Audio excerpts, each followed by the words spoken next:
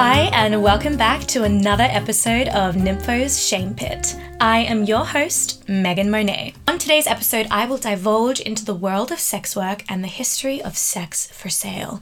But first, I think you all deserve to know what was the final straw for me to give up conventional dating altogether. So I've never really been the relationship type. I'm more of the casual hookup type, and that wasn't always my intentions. I've tried to have flings before with people, but it just ends up boring me, and I usually flee to live in another country as a way to avoid the end of a situationship. Yep, that's happened like 3 times now. But the final straw for me was this guy I was hooking up with when I first moved to Vancouver. Let's call him Pumpkin Patch Boy. If you're up to date with a certain Netflix CW show, then you would have actually seen his face. Anyway, let me give it to him. He made an effort. We went on a couple of cute dates to a pumpkin patch and then for a couple of drinks in this cool comic book themed bar, which I found really charming. I was new to the city and I was excited to explore it, but we split the bill and head back to his place, which smelled like boy and dirty socks. We had pretty straight people sex, meaning I was a pillow princess and he thrusted a couple of times, grunted, finished, and flinged the condom across the room, just missing the bin. Splat. Right on the floor. Ugh, ew. Then he passed out and I had to make my own way home from the other side of the city. It was cold, I was lost, broke, phone on 5% and feeling pretty fucking cheap. So I signed up for that night and went on some proper fucking dates. This way I saw an epic side to Vancouver. My first ever sugar daddy was this guy who lived in another province but came to Vancouver for work pretty regularly. Let's call him Butterfly. We planned to meet when he arrived in Vancouver. A week later, we're sitting next to one another in a dimly lit restaurant in Yaletown, which is this sexy restaurant district of the city. I can't begin to explain how nervous I was, but I was also pretty excited because I'd never been on a date to this type of restaurant before. It was like tablecloth fancy, like multiple forks and knives type fancy. Apparently, it was his first time meeting up with someone from the website too. I'm like, oh, well, this isn't my first time, even though it totally was. So I'll show you the ropes. Don't be nervous, babe. All while my foot is like tapping on the floor like crazy while my stomach is entering fight or flight mode. We finish dinner and head back to his hotel room. I'm feeling pretty tipsy and actually pretty excited to get down to business. I'm not sure how much detail I want to go into about what happened over the next hour or two, but I can tell ya that I rocked his world. I had so much fun. I was having sex with him like I have never had sex before. My inhibitions were gone. My confidence was high. I felt fucking sexy without even trying that hard. And I think it was because he made me feel so worthy, like I was the most beautiful woman he's ever seen. Whereas in the past, the men I've slept with, they've kind of left me feeling a little cheap and used, especially with the ghosting and the shit talking behind my back, which eventually always gets back to us, guys. So it's like, what is the game plan with doing that? Like, for example, the first time I ever had sex, the day after, I remember seeing a photo on someone's Snap story of the guy I slept with, and he had his fingers in a glass bottle, and the caption said, in quotations, she was this tight. Like, mortifying. Also, I was probably so fucking tired because you didn't make me feel comfortable and safe, you piece of shit. Anyway, back to Butterfly. I sleep over at the hotel with him and we get up the next day for breakfast. We're getting on so well at this point. He takes me shopping to Gucci and buys me this purse with a big gold butterfly on it, and I actually still use it to this day. He pays for it in the back room and he comes out and hands me the little green bag. We leave the store, he kisses me on the cheek and he says, open it. I do. Inside the purse is a fucking wad of cash. And I'm hooked.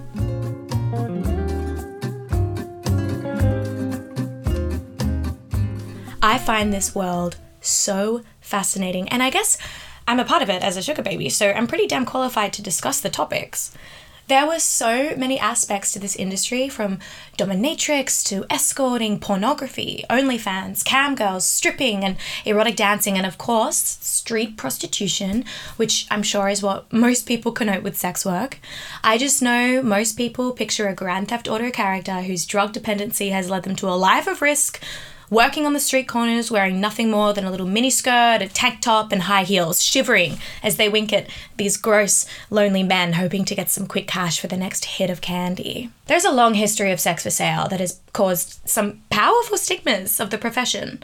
I just find it ironic that it's one of the only professions women will always make more than men, and yet women who take part in such profession are ostracized for that choice. Let me repeat that. Choice. Sex work only refers to the consensual and voluntary transactions between two of-age adult parties. There can't be any methods of coercion. If there is, that's assault or sex trafficking. I just want to make that clear. Going back to my point about it being a profession that women will always make more money than men, sex work can't exist without two parties involved, which more often than not is between a man and a woman. So why is it that women are criticized for the sale of sex, but men are not so much for the purchase of it? Well, the answer to that is pretty damn obvious. Sexism. I picked up this book recently. It's called Harlots, Whores and Hackabouts and is written by Kate Lister. It documents the entire known history of sex for sale. It's a pretty fucking epic read, detailing the evolution of sex throughout history. Beginning in ancient world of Mesopotamia, which is the ancient region of Western Asia. These days it's known as Iraq. Sex work is considered one of the oldest professions there is. The first pages reference the Code of Hammurabi of 1754 BCE. If you're unfamiliar with what that is, which is what I was when I first came across it, after a quick Google search, it's defined as the oldest known code of laws in civilization. There were only 282 rules written, which established standards for commercial and social interactions. It sets fines for each law broken and punishments to meet the requirements of justice. In the code, it outlines a number of laws for the regulation and protection of sex workers. The book references plaques, ornaments, paintings, and other forms of storytelling methods that reveals the long history of sex work. This one clay plaque was discovered by a Victorian archaeologist, and it depicts two people. From what I can tell, it's a man and a woman. But they're in doggy doing the deed while drinking wine and beer, and it dates back to the 2nd millennium BCE. The archaeologists who discovered the plaque were recorded to be shocked at the frank depictions of sex they found when excavating ancient Mesopotamia. Ugh, imagine being so square. Like, dude, how the fuck do you think you're alive right now if people back in the day weren't boning all day and night? Imagine what they would think these days with porn on the internet. The whole concept of modern conservative religion is when sex started being considered sinful. It wasn't always that way. I want to talk about one of my favorite historical women of ancient Greek. Her name is Phryne. That's spelled Phryne, pronounced Phryne, and she modeled for the first life-size depiction of the naked female form in Greek history, and the marble sculpture of Aphrodite. Oh, you know, the Greek goddess of love and beauty. Phryne is the ultimate muse. I mean, how iconic is that? Actually, it gets more iconic. Not only was she ridiculously hot, but she was a bit of a boss bitch businesswoman who knew her worth. Some guy was trying to hook up with Phryne, and she's like, okay, but I want something in return. And he's like, what do you want? She doesn't even hesitate and says, I want a mansion. And he's like, whoa, girl, that's a lot. Didn't you just fuck a guy yesterday for like 40 gold coins? And she goes, well, then you too can wait around until I want a good fuck. Then I'll accept only so much. Ah! Iconic! The poet Mashon, I'm hoping I'm pronouncing that right, but Mashon wrote the anecdote. So you can look it up for yourself if you want to read the proper tea on that, but that's pretty much how it went. She made a shitload of money. She was like stupidly rich and even offered to restore the walls of Thebes that Alexander the Great destroyed, but only if it was inscribed with this quote. Alexander destroyed this, but Phryne the courtesan restored it. The city refused. Some people just don't have good taste. There's another story that ended up not being true, but it's a good one, so I want to share it. It's also a really good example of how the history books have really been representing Phryne. She was up against the death penalty for getting her yiddies out in public, and just as the judge is about to slam his gavel and sentence Phryne to death, this really well-received speaker, pretty much like a lawyer of ancient times, pulls out an epic trump card and disrobes Phryne. Everyone in the courthouse has a good look at her tatas and we're like, nope, fuck this, we can't kill her.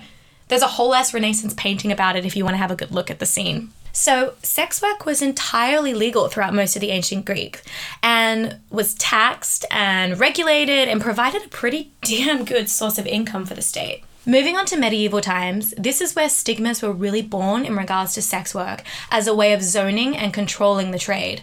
At this point, during the 13th century, authorities had been trying for thousands of years to abolish it entirely. So, sex work wasn't illegal at this point, but it wasn't praised like it once was. It was tolerated, and only if the harlots followed the rules. The zones in the city where it was allowed were given names to discourage potential clients. I'm talking street names like Piss Alley and Foul Lane, and oh my gosh, there's one that's called Grope Cunt Street. Ew! As a way of controlling those who sold sex, laws were passed to prohibit harlots from dressing like dames and damsels, even if their pockets were as full as the nobles. This was obviously a tactic to stigmatize and shame sex workers. Punishments for not complying with the rules were public humiliation, hair being totally shaved off, and even banishment from cities. Lawmakers of the medieval London times, babes, just because you gotta pay to get a good root doesn't mean you gotta lash out like this. Jealous little bitches. Time passes and we enter the Renaissance period in Europe. Sex work is still being licensed, taxed, and allowed only in regulated zones. Sex workers were also expected to follow strict laws of costume. Italian authorities actually viewed prostitution as a necessary buffer against far worse sexual sin, like adultery and sodomy. It was viewed as, the lesser evil. They even shaped public policy so that prostitution would curb the quote of sin of homosexuality, end quote. Where is the reasoning behind that? If two men want to fuck each other, they're going to find a way. A woman's pretty little yiddies ain't gonna magically change that. You can tell this was written by a very straight man. In the 15th century, women would go on tours around Europe, which established international celebrity status. Men weren't allowed to run brothels at this point, and older women were employed to manage businesses. Women in the trade during this time were successful entrepreneurs and were able to earn their own money, which is pretty damn dumbfounding considering the oppression women have faced throughout history. There was a strong hierarchy of courtesans established during this time. This is in Italy, and it was ranging from the lowest, known in Italian as the cortigiani di candela, which translates to the courtesans of the candle, and they were like the stereotypical streetwalker. Then there was the cortigiani domenicali, the Sunday courtesans who only worked occasionally, followed by the top-tier cortigiani oneste, the honest courtesans who were highly educated, cultured, and funded by the wealthiest and most powerful patrons of society. The first celebrated courtesan of this time was Imperia la Divina, translating to Imperia the Divine. She was also known as the Queen of the Courtesans. The most famous courtesan followed in Imperia's footsteps and was known to be intensely erotic and unapologetic at being a courtesan. Her name was Veronica Franco. Do we love my attempt at the Italian accent, by the way? I've just finished watching Baby on Netflix, and goddamn, the Italian language is so hard. I actually used to take Italian lessons, but I for sure have ADHD, and there was no way I was going to be able to learn that language. Maybe I'll tackle it later in life. Anyway, moving on to the 18th century Regency era, I want to introduce you to the term Molly House. It was kind of like a brothel for gay men to socialize and have sex. Some were sold, but a lot of the times it wasn't. Upon researching Molly houses, it seems to just be a safe haven for homosexual men, which is kind of nice to think about. But it didn't take long for the authorities to catch wind of these establishments, and by 1726, Mr. Mugg, who ran one of the most infamous Molly houses in Piccadilly, London, was arrested. He wasn't the only one. There were so many men arrested and sentenced to death for operating such establishments. I mean, that is so fucked up. Just let these boys have their fun. Gosh. Towards the end of the 19th century, there was a boom in population in the UK, especially major cities like London. This meant fast expanding lower class. Poverty was rampant. And a direct quote from the book Harlots, Whores and Hackabouts, "Where there is poverty, there is prostitution." It became known as the Great Social Evil, and the criticism of women who sold sex evolved from the lustful sinner to the pitiful victim. Authorities expressed concern and opened a number of organizations to assist with eradicating the problem, and then the whole topic of public health came into question rather than public morality. Oh, but of course, not the health of the women selling sex, but the men who were paying for it. The boom in population meant sexual disease spread like wildfire. Of course, the sex workers were blamed for this. Brothels were now expected to uphold strict data of their employees with regular health checks and inspections. There's no evidence that a record of the clients was kept, though. Interesting. Still in the 20th century, but let's take a look at Paris and the Moulin Rouge, which first opened in 1889. The extravagant establishment was a venue that allowed the filthy rich to rub shoulders with the poorer bohemian artists of Paris. The dancers weren't classified as prostitutes, but it was no secret that many of the dancers offered a little extra on the side to paying clients. Mid-20th century was met with the devastation of World War I and World War II. But the women who sold sex pounced on this new opportunity. London was swarming with young British, American, Canadian, and Australian men who had just left their families on the other side of the world and were pretty fucking horny. Okay, scared shitless, true. Like, if I knew I was going into battle tomorrow, you better believe I'm going to find myself a good fuck tonight. The German military ended up developing segregated class establishments for the soldiers and civilians for the purchase of sex. Blue lamp brothels were for officers, and red lamp brothels for everyone else. There came a point when the American troops were dropping like flies due to STIs. So instead of following suit to protect their soldiers and the sex workers like the Germans did by enforcing education classes about sexual health and promoting the use of condoms, the American authorities campaigned to stigmatize and suppress the sale of sex with the intentions of creating total abstinence among soldiers. American authorities refused to issue condoms among their military for fear of simply encouraging sex. If troops were found to have recently had sex or showing signs of venereal diseases, they were humiliated by uncomfortable and thorough strip searches in front of everyone, which was obviously another form of discouragement from sex. Anyway, ew, so gross. Moving on. We are now entering the late 20th century, and sex workers are fed up by their treatment at this point. The stigmatizing and regulation didn't improve after the war. Instead, women were fined for prostitution, which in turn led them to doing it more to pay the fine, putting them in risk of getting more fines.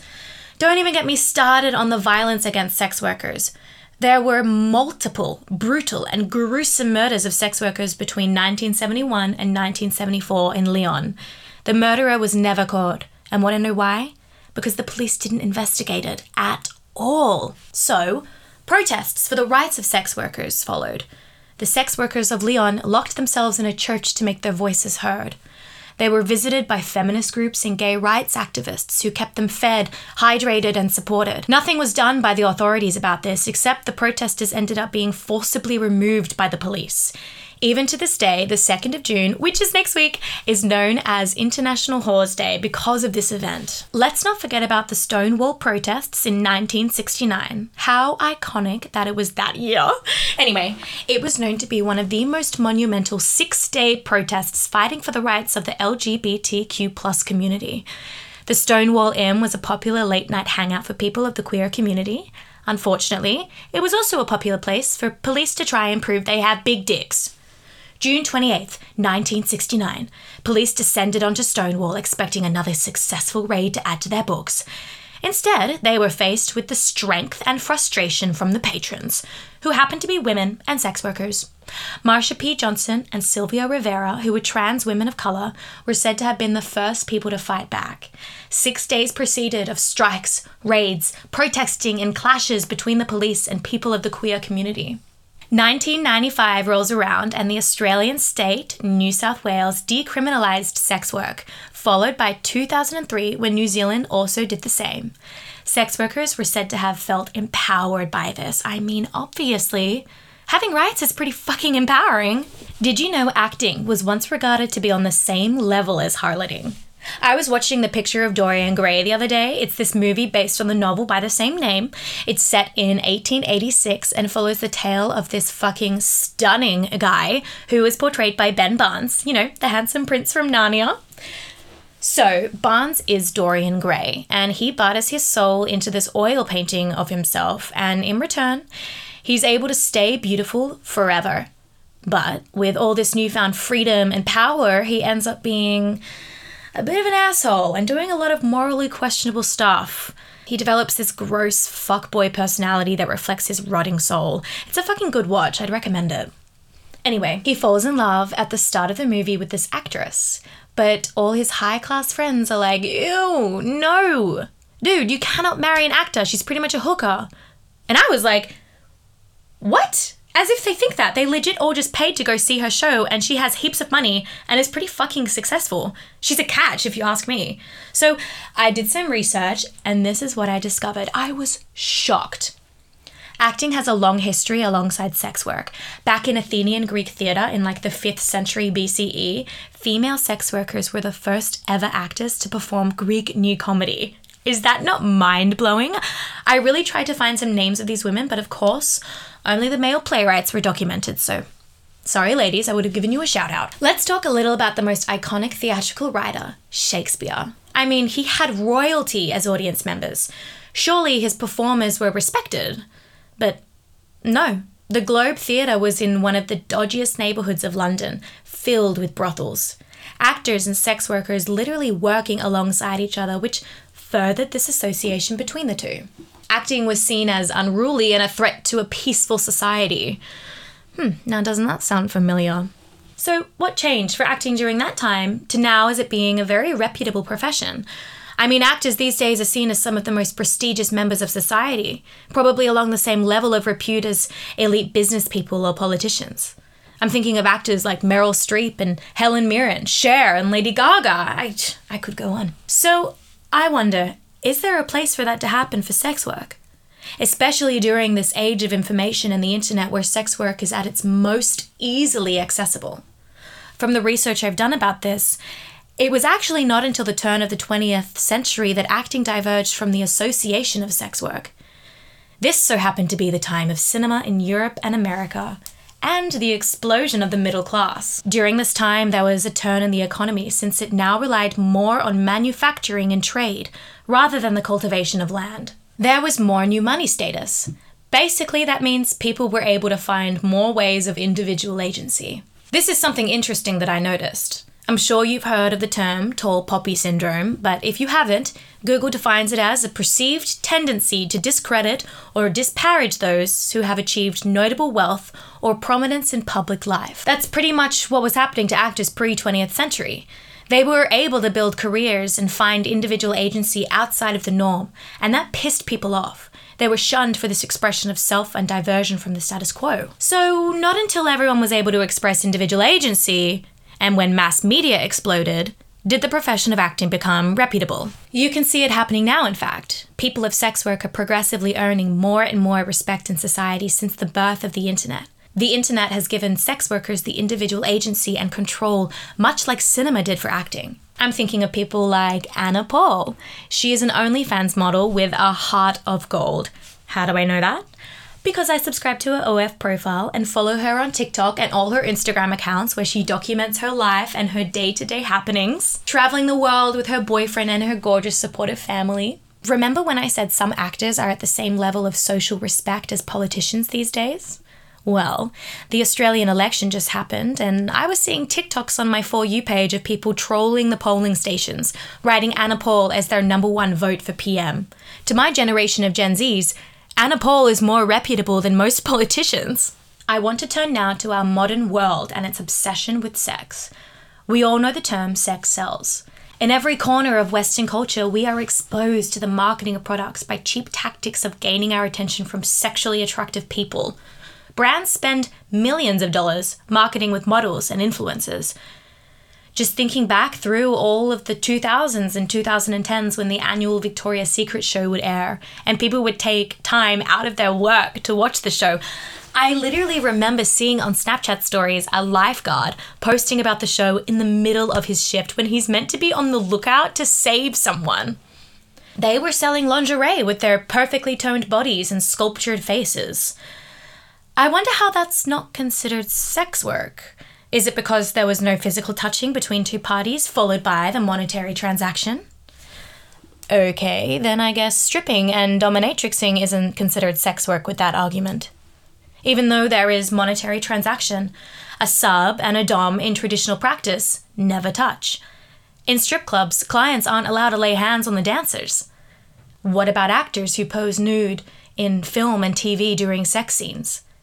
Where is the line drawn between it all, and why is there stigma for some, but not for others? What about sex columnists who divulge their entire sex life on paper in exchange for compensation? What about podcasters and hosts who do the same? I'm thinking Alex Cooper from Call Her Daddy. She gives details on her sex life and advice on dating and relationships with her listeners, and makes a shitload of money doing so. Is that considered sex work? Just something to think about.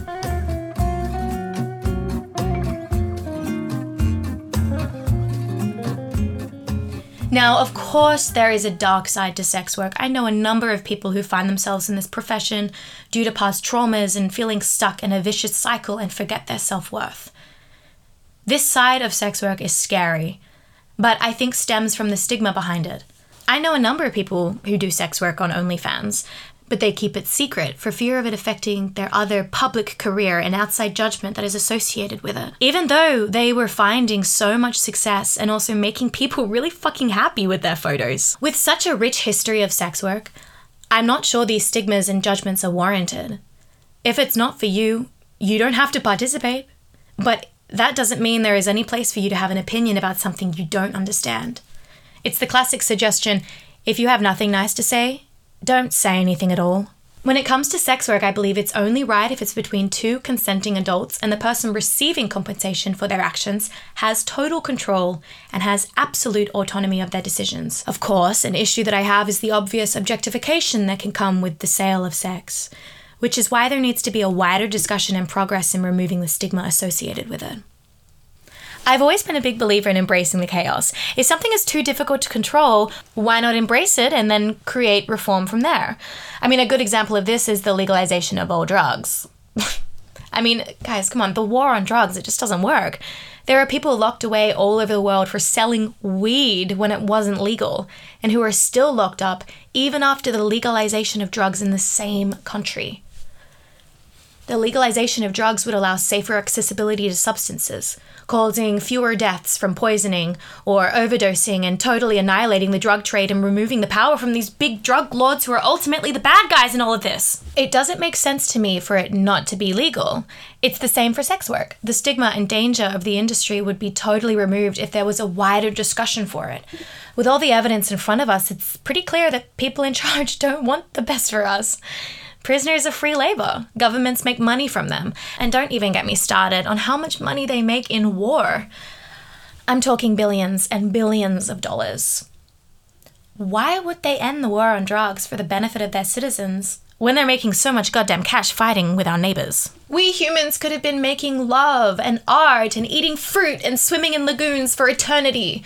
Instead, we have to work and pay taxes, which goes to wars, which causes pollution, which kills our planet and dries up our lagoons and rots our fruit and creates judgment around how people make and spend their money. I honestly think the judgment behind sex work stems from men who are pissed that women are making the most out of a system designed to disadvantage them. They make up this whole concept of money, and then when women are like, oh, okay, money makes the world go around, fine then.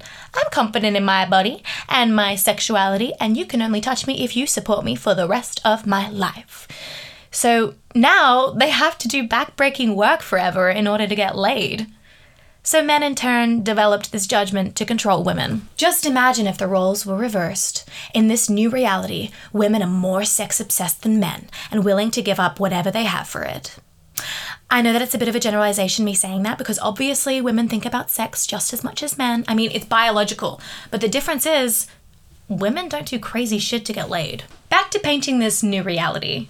Men no longer think just for the moment and are able to see the big picture. Wow, groundbreaking. If men could charge women for sex, they would. But they can't, because women don't need men for total pleasure. I mean, yeah, it can be nice, but it's not necessary when my dildo and my clit sucker are on charge right next to me. I know this sounds messed up, but I don't remember the last time I had sex with a man and I wasn't performing. So, if I'm gonna be performing, I wanna get motherfucking paid. Selling sex is a product of capitalism. It's not a moral failing, but the result of market forces that primarily disadvantage women. We are all selling something. But throughout history, sex work has been punished, shunned, and marginalized because it sold sex, rather than labor in factories or farms. I'm excited to see the trajectory of sex work in society and its inevitable total acceptance. I'm gonna leave it there for today, guys.